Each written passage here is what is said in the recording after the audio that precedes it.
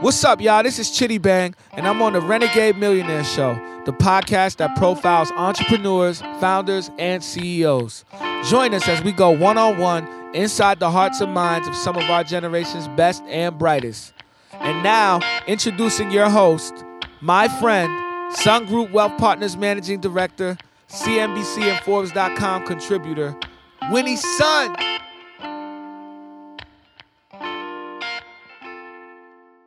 Hi everybody, how you doing? I hope that you just had a great week. I'm excited to reconnect with you. It is just a beautiful, sunny, steamy day here in Venice Beach at TuneIn Studios. It's Winnie Sun, your host again for the Renegade Millionaire Show. Thank you for tuning in. Really appreciate you doing so. As you know, I'm Managing Director, Financial Advisor at Sun Group Wealth Partners. So if you ever have any questions pertaining to your own accounts or money tips and all that good stuff, feel free to send me an email or reach out to me. I'm really active on Twitter, so easy ways to reach out. Also, I just posted some fun pieces on Forbes, and I don't know if you know, but I'm doing a whole series on chefs because that's my secret viewing pleasure. I love to watch that TV show, Top Chef. Did you know there are over 2 million chefs and cooks in the United States alone? That sure is a lot of people cooking for us.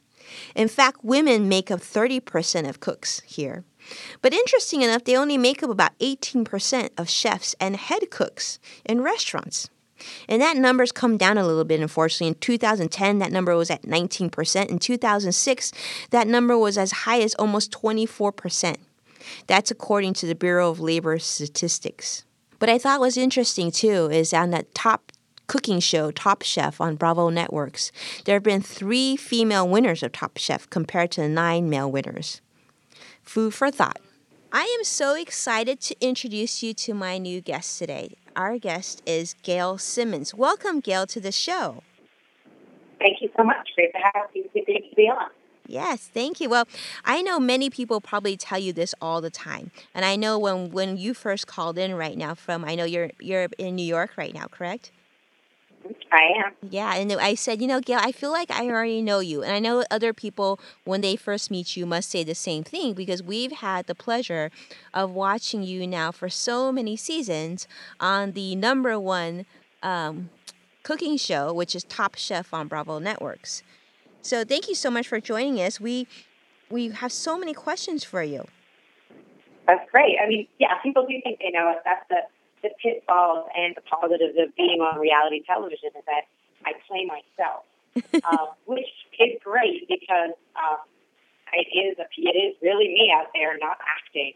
On the other hand, when people scream your name in the middle of the street, you aren't sure if you actually know them or if they just they think they know you. Sometimes it gets a little bit scary. Right. Yeah, and it can be a little crazy. I mean, I was thinking to myself, reading your bio, I thought, well, you're in New York where people are just extremely friendly in general. I actually also appear on CNBC Closing Bell, so I do go to New York about once a quarter. And like you, I have young children. I'm thinking, how does GAIL get around town? Because I would get a little frantic when I'm with my little one and someone calls out my name. Well, I mean, the good news is my daughter is a born and bred New Yorker, so she's used to the franticness. But also, we live in Brooklyn. We moved to Brooklyn about 10 days before I had my daughter, purposely so that it would be a little less frantic for her. And we live in a really beautiful, quiet neighborhood on a tree-lined street with lots of parks. And she's in Brooklyn most of the time. I mean, she's only 18 months old. So we travel with her, and she goes into the city lots. But, it's not that hectic if you're just organized and you have a plan. And sometimes we're navigating the city streets, and it's super busy, but she loves the chaos. She thinks it's hilarious. She's a very social little girl. Oh, that's really good. And she probably is quite the little foodie, too, isn't she? And she is. She's a great eater. So I have an 18-month-old as well. And of course, you're not talking. They're talking, but they're talking their only baby language. But if she was able to speak, what would she say that mommy cooks best? Well, that's a good question. There's a lot of food that she's really into right now, and she does say a lot of foods. In fact, most of her words are food related because that's what she wants, and she's very specific about it. She loves. It's funny that she a lot of soups and stews. Mm-hmm. So she might say that. She says soup a lot. She wants soup, which kind of means a lot of things. It can mean oatmeal. It can mean the callaloo soup that her nanny makes her that we all love, that sort of coconut milk and sweet potato and butternut squash and okra and lots of callaloo, which is a green. It could also mean my lentil soup that I make her in the wintertime, or vegetable soup. So she kind of loves all of that stuff. She also really loves fruit. So right now she's on this huge summer fruit kick, and she demands fruit at all hours. Berries, which she calls boo-boos, are her favorite treats. So she's constantly screaming for boo-boos. And also peaches. She recently discovered peaches, and so she's big into the peaches. And she'll ask for them, peaches, peaches, peaches. So that's her favorite right now. I mean, I also do a lot of roasted vegetables for her, and I make things like, roasted vegetables are kind of a staple. There's always just roasted vegetables in the fridge for her to eat. Zucchini and roasted sweet potato, roasted beets. Oh, wow. She actually loves beets. That's incredible for a little one. I know she thinks beets are really sweet, which I get. They're earthy, but they're very sweet. So she often screams for beets if she knows that we have them in the fridge too. So there you go. This is Top Chef Judge Baby. She eats everything, basically. Everything really healthy and nutritious. Well, that's amazing. So far, so good. Well, Gail, eggs as well. She asks for eggs a lot. And mushrooms. Her favorite food is mushrooms right now. Oh, yeah. My 18-month-old, too. Mushrooms. I don't know what it is with mushrooms and kids. I thought I hated mushrooms when I was little. That was such to me, an adult food. It had such an earthy sort of surf flavor that I didn't understand.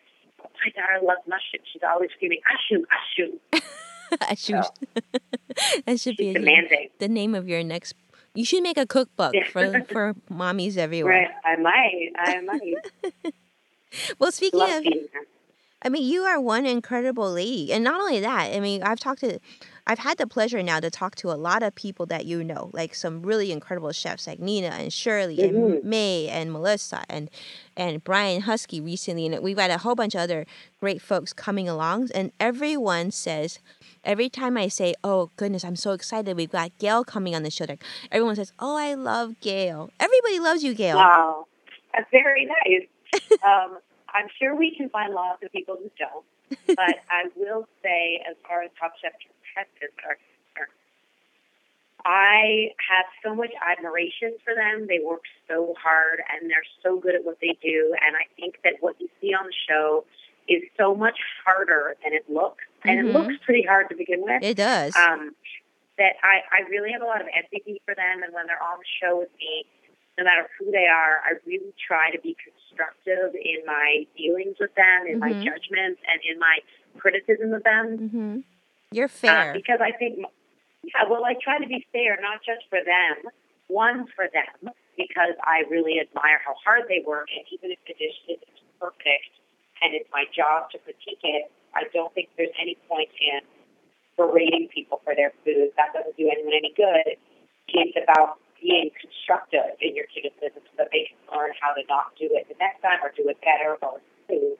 And the other part to that is that I think my place on the show over the last 13 seasons and 3 spin-offs has really been to be the translator for the audience. Yes, I would agree. If Padma is, the host of the dinner party and the diner, sort of the enthusiastic diner, and Tom is the chef. He's the chefy chef that gets down and technical with our chef. I am the translator. Yes.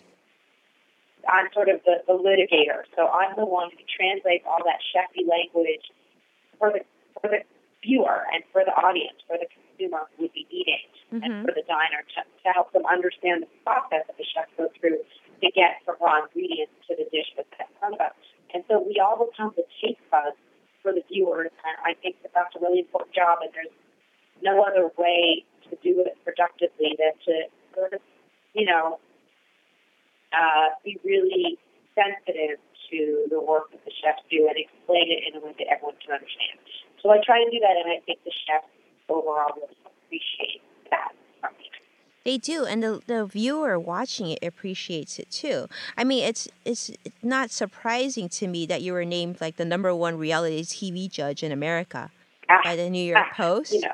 By one person anyway, but I'll take it. Yeah, by the New York Post. That's right. That was a great honor. That kind of proved to me that I was on the right track. You sometimes wonder if anyone's paying attention, and that came out of nowhere. I had no idea. Really?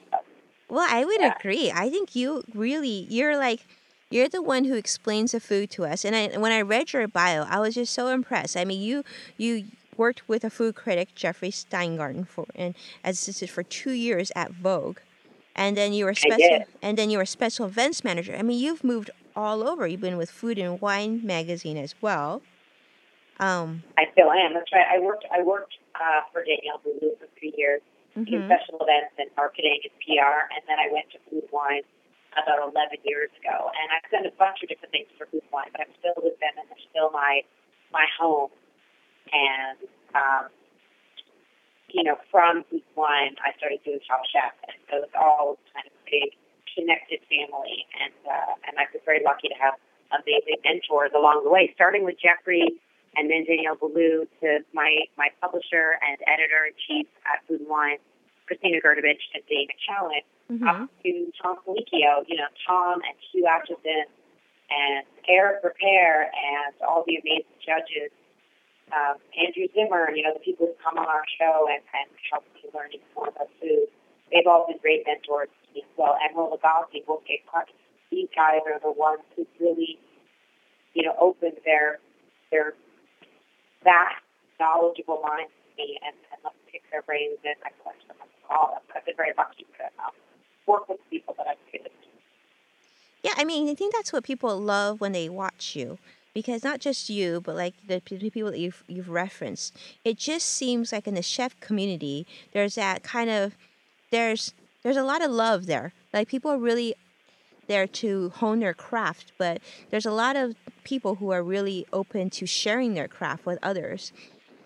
Would you say that to be the case? Well, I think if you become a chef, like any job in the world, it's very competitive and you have to work really hard and it can be very cutthroat and you can lose your way.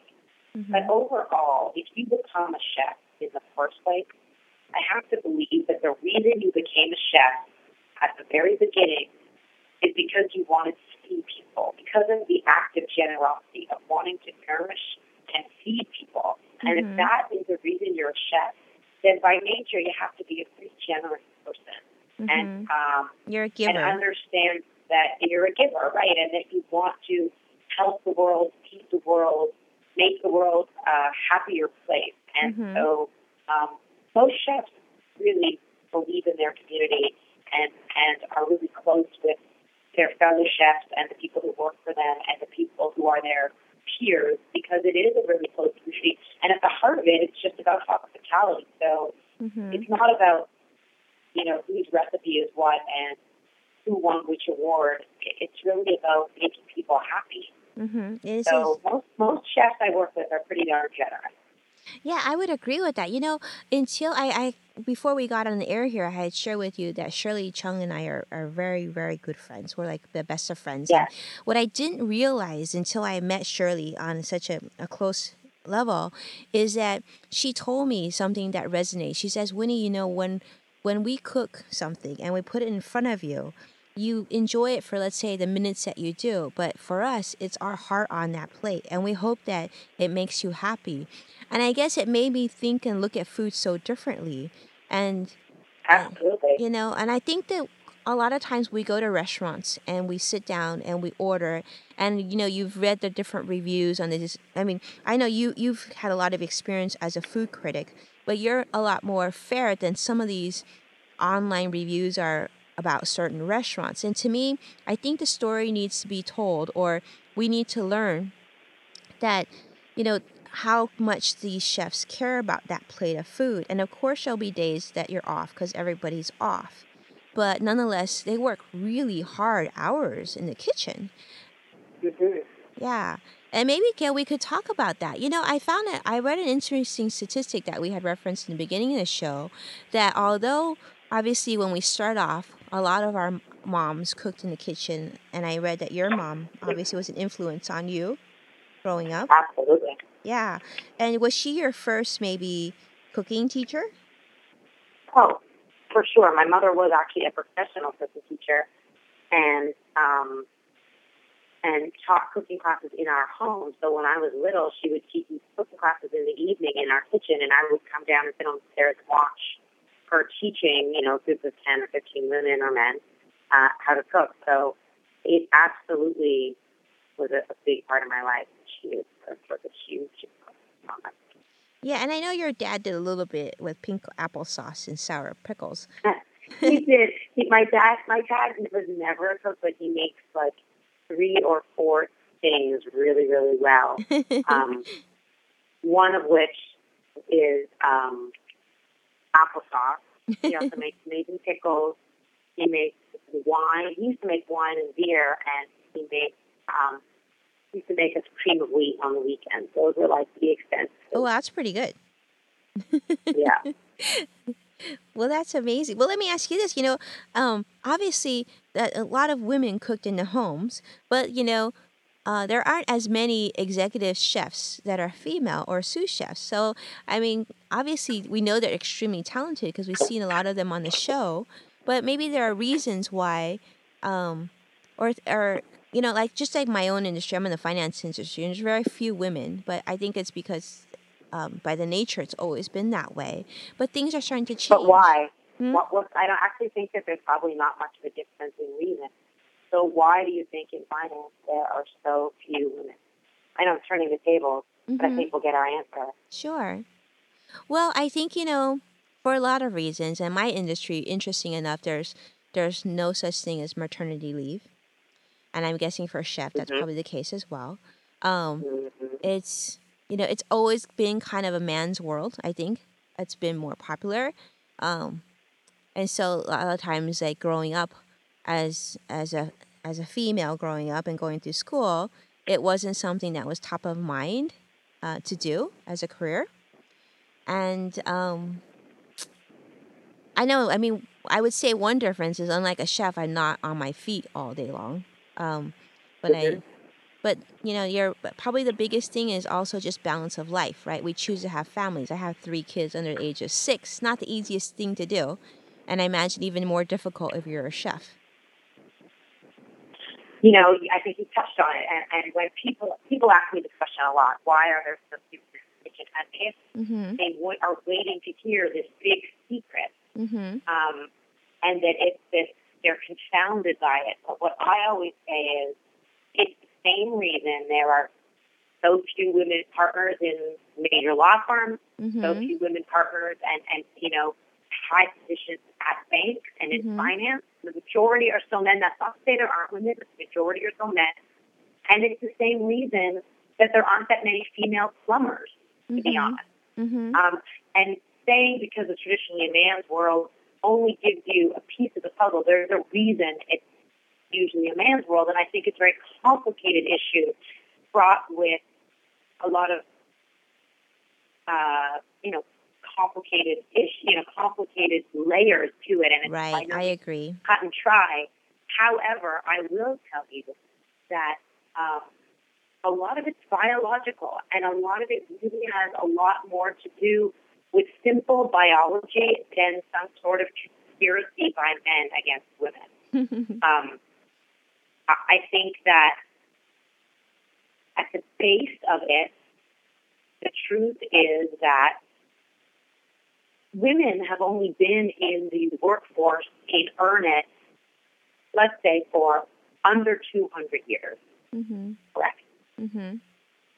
I mean, really in high positions, in managerial positions in the workforce, in non-traditionally women's jobs and roles. It's women working full-time out of the house is, in the history of humankind, a relatively new construct.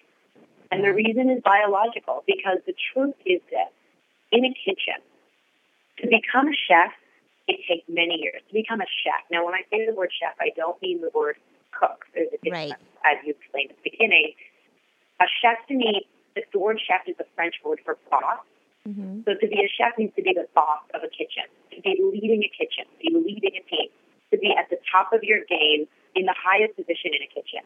Mm-hmm. And to become a chef takes years. The same way to become the partner of a hedge fund or the partner at a law firm takes years. So let's say you start after college when you're 21, Mm-hmm. right? Right. The average, I think, to really know your craft, to go through culinary school, start as an apprentice, and work your way up in the kitchen, it takes about 8 to 10 years. Right. So you're 21 or 22 when you start, and when you get to that point of really hitting your stride as a real chef, owning a restaurant or being a partner in a restaurant, really being the head of a kitchen in a restaurant, now 10 years later, and you're 31 to 32. Mm-hmm. Well, what happens in your 30s as a female? Like us, You it's time we have to make a decision. Right. Yeah, are we going to have You have to make a decisions, family? and these again are not political decisions. These are Right. biological decisions I'm talking about. Exactly. And I don't want to be crass, but until we figure out a way where men can birth babies and nurse babies, which biologically is not possible, Mm-hmm. we will have to carry the bulk of that physical burden. Yes. That's just the way. It's we just were built. life. Mm-hmm. And you It's have to life, make a and decision. It's incredible. Mm-hmm. It's a It's an blessing and a incredible gift. That's right. It's a gift, but it comes with a set of circumstances that men don't need to consider. Mm-hmm. So that, and being pregnant and having small children when you work in the kitchen, the other piece of working in a kitchen, which is a little different than other jobs, is that chefs work when everyone else is playing. Chefs work evenings, weekends, and holidays. Right. So to be the chef of a kitchen and work all of your evenings, weekends, and holidays, and decide you want to have a family, I'm not saying it's impossible because I'm doing it, and I'm not a chef, but I know plenty of chefs who are women who are doing it, but it becomes definitely more difficult. Right. And to sustain that and then become, what's more, to become a celebrity chef, meaning, it's a term I hate, but meaning an empire builder. Right. A chef who then takes on second restaurants, third restaurants, a line of products, goes on television. Mm-hmm. You're traveling all of a sudden. You're away even more than you would be. You're still running your restaurant, managing your staff, Yep, reporting you're doing to your social partners media. and investors. Yeah, all this stuff. Exactly. You become a complete corporation. It's right. And that's not to say it's not possible and lots of women do it, but that's the reason that less women are physically able to do it than men today. And it's as simple as that. I mean, there are so many great talents in the world, men and women alike. In the culinary world, I see it all the time, but I also know that it is a very physically demanding career, and one that takes you out of your house when, if you want to have a family, you need to be there at times. Right. So it's a difficult difficult conundrum for women. Right. It's something you really have to want. And I think the solution is a lot like in my industry where I had to make a decision at some point to bring on a partner. And in my case, a male partner who didn't have kids yet, didn't have a wife yet. So he could take care of things while I took care of my kids so that I would have something to come back with. And so maybe that is the solution. Maybe their own form.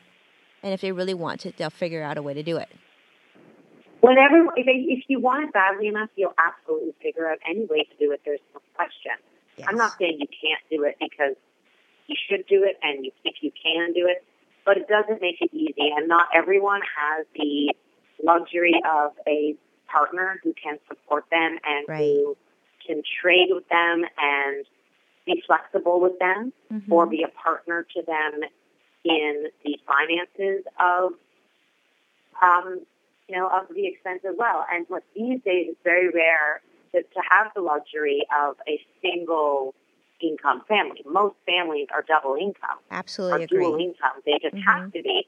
But one of those people, at least, whether they alternate or however it's figured out, one of those people has to be home to put the kids to bed, or home to get the kids to school in the morning, or they have to be affluent enough to have to pay someone else to do it, which is a whole other complicated issue. So it's just, it's the truth of making it financially viable in a situation as you age if you choose to have a family. Yeah. It's just a very practical way to look at it. I mean, that's it. Yeah. It's nothing else magical. It is just what it is. And that's really the reason why the numbers are the way they are. Exactly. I used to get very frustrated because when I was a young cook working on the line, I thought to myself, well, I can conquer this. I don't care that I'm a woman. I want to be treated just like anyone, and I don't want men to treat me differently because I'm a woman, and that doesn't need to be the norm, and I want to break through that glass ceiling. Mm-hmm.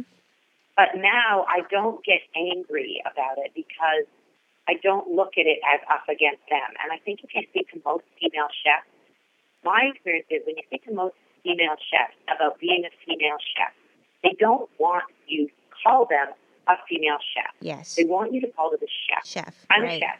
I don't want to be I'm the equal. pigeonholed as right. I'm an equal. And I'm going to just do the best I can with the circumstances I've given, and I am mentally capable and physically capable of doing just as good a job, and I will cross the bridges that come to me as they come to me and make those decisions as they come. So, I don't get angry anymore at men for being men in a world of men when there are few women. But that doesn't mean I'm not going to also spend as much time as I can building up and cheerleading and championing young women in the industry, because I think that's really important too, because the more women that are able to do it, the more we will find a way to make it work. Open the gateway and find a way to make it work, exactly, and help each other and promote each other and think of creative ways to bring success to women. Yeah, absolutely. And the other thing is that I think we've already done that these days, being in the food world as a woman doesn't mean being just a chef.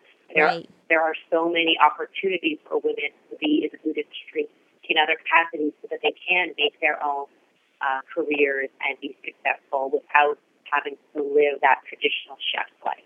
And you're a perfect example of this. I mean, you found your way. Absolutely. You found your own path. Yeah, and we all do. That doesn't mean that it's easy, and I still grapple with my travel schedule and my being away from my daughter, and we all do. But that's just part of being a parent, I think, no matter what. And don't think that men don't struggle with it either. I want to make that clear. My husband is not in the food world, but, every father struggles emotionally with having to leave every morning and come back at night and missing all those wonderful moments that you wish you could spend with your child.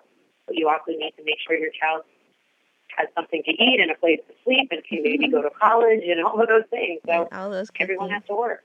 Exactly. And the great thing is, I just read a statistic recently, a study just came out recently that kids of mothers at work actually, in a lot of ways, are much more successful than those who have mothers who stay at home. Not to say, I think women that stay at home are amazing, but it just makes those of us who are out on the grind not feel so guilty. Yeah, no, my husband just sent me that article too, and I think any way, as soon as I became a mother, I realized any way that you get through the day and make your kids happy and healthy works. And if you can figure it out to stay home and be with them, amazing. Right. But most people, if they have to work like I do, and I choose to work because I love what I do, and it is financially important to my family, that I'm going to just do everything I can in my work to, make the other time, the quality time I have with my child, as focused and important as it can be. Absolutely. Well, Gail, what do you have up in, what can we look forward from you going forward? What's up in the horizon? So much. Let's see. We just wrapped the bulk of season 13 of Top Chef, which was filmed in California. Amazing. All over California. We're really excited about the season. It will air in the fall. And we went to 5 different cities all over California. We started in the South. We went to L.A., San Diego, Palm Springs, Santa Barbara, all the way up to San Francisco and Oakland. Oh, can't wait to see that. We really are sort of driving the PCH on a California road trip, and it was pretty amazing. Yeah, that's where you're calling in to us today. We're right close to PCH. Right, I Awesome. saw that phone number. So that's exciting. And so I'm really looking forward to that airing, seeing what people think of our new crop of great chefs. Yeah. And then I have a lot of other projects in the works with Food and Wine Magazine, constantly doing events and cooking projects for them. I have a cookbook I'm working on, my first real cookbook that will be all mine. Oh, wow. So I'll keep you posted on that. You know, I did a book a couple of years ago, which was more of a memoir with some recipes about my story, how I came to have the job that I have in a very unconventional career path. And that was called Talking with My Mouth Full. And so I'm going to do sort of a follow-up to that, which are all the recipes I've learned in the last 20 to 40 years of eating and drinking, and the amazing chefs I've cooked with, and the places I've been able to travel, both with Top Chef and on my own, and with my family, and the experiences I've taken back from those places to my own kitchen and adapted them for the home cook. Oh, incredible. So that is sort of exciting, too. So that will be, that's a sort of long project, but I'm excited about working on it right now. And then, I have a bunch of other sort of TV projects in the works that I'm excited about. And I have, for the first time, I was born in Toronto, Canada, and Food and Wine is actually partnering with Toronto on a big food festival this fall. And I'm going to be going up to my hometown, kind of going back to my hometown to work on the food festival and be part of the food festival. Oh, how fun. My old boss, Danielle Ballou, is going to be there because he has an amazing restaurant in Toronto, and a bunch of other great chefs that I've known many years. So I'm excited to be able to finally, I've worked in Canada since I left. I've done some TV there, but it'll be really fun to be doing an event there that my friends and family can come to as well. Well, amazing. Well, let's do this. Let me ask you this. So for those of us who want to kind of keep in touch with you and keep in track of all your future projects, what's the best way? Through social media, what are some of the channels that you're most active on? So I'm definitely always on Instagram. My Instagram is Gail Simmons Eats, all one word. Okay. At Gail Simmons Eats. I'm always on Twitter, at Gail Simmons, one word. And of course, I'm in the middle of revamping my whole website, but it's still there, and you can keep checking back, and my events and appearances are always going to be listed there, and that's just GailSimmons.com. It's pretty easy to find me. Perfect. And with that note, you can follow me as well at Sun Group WP, and the website's winniesun.com. And we'll make sure to list all of Gail's handles on the RenegadeMillionaireShow.com website as well, so you can definitely look there.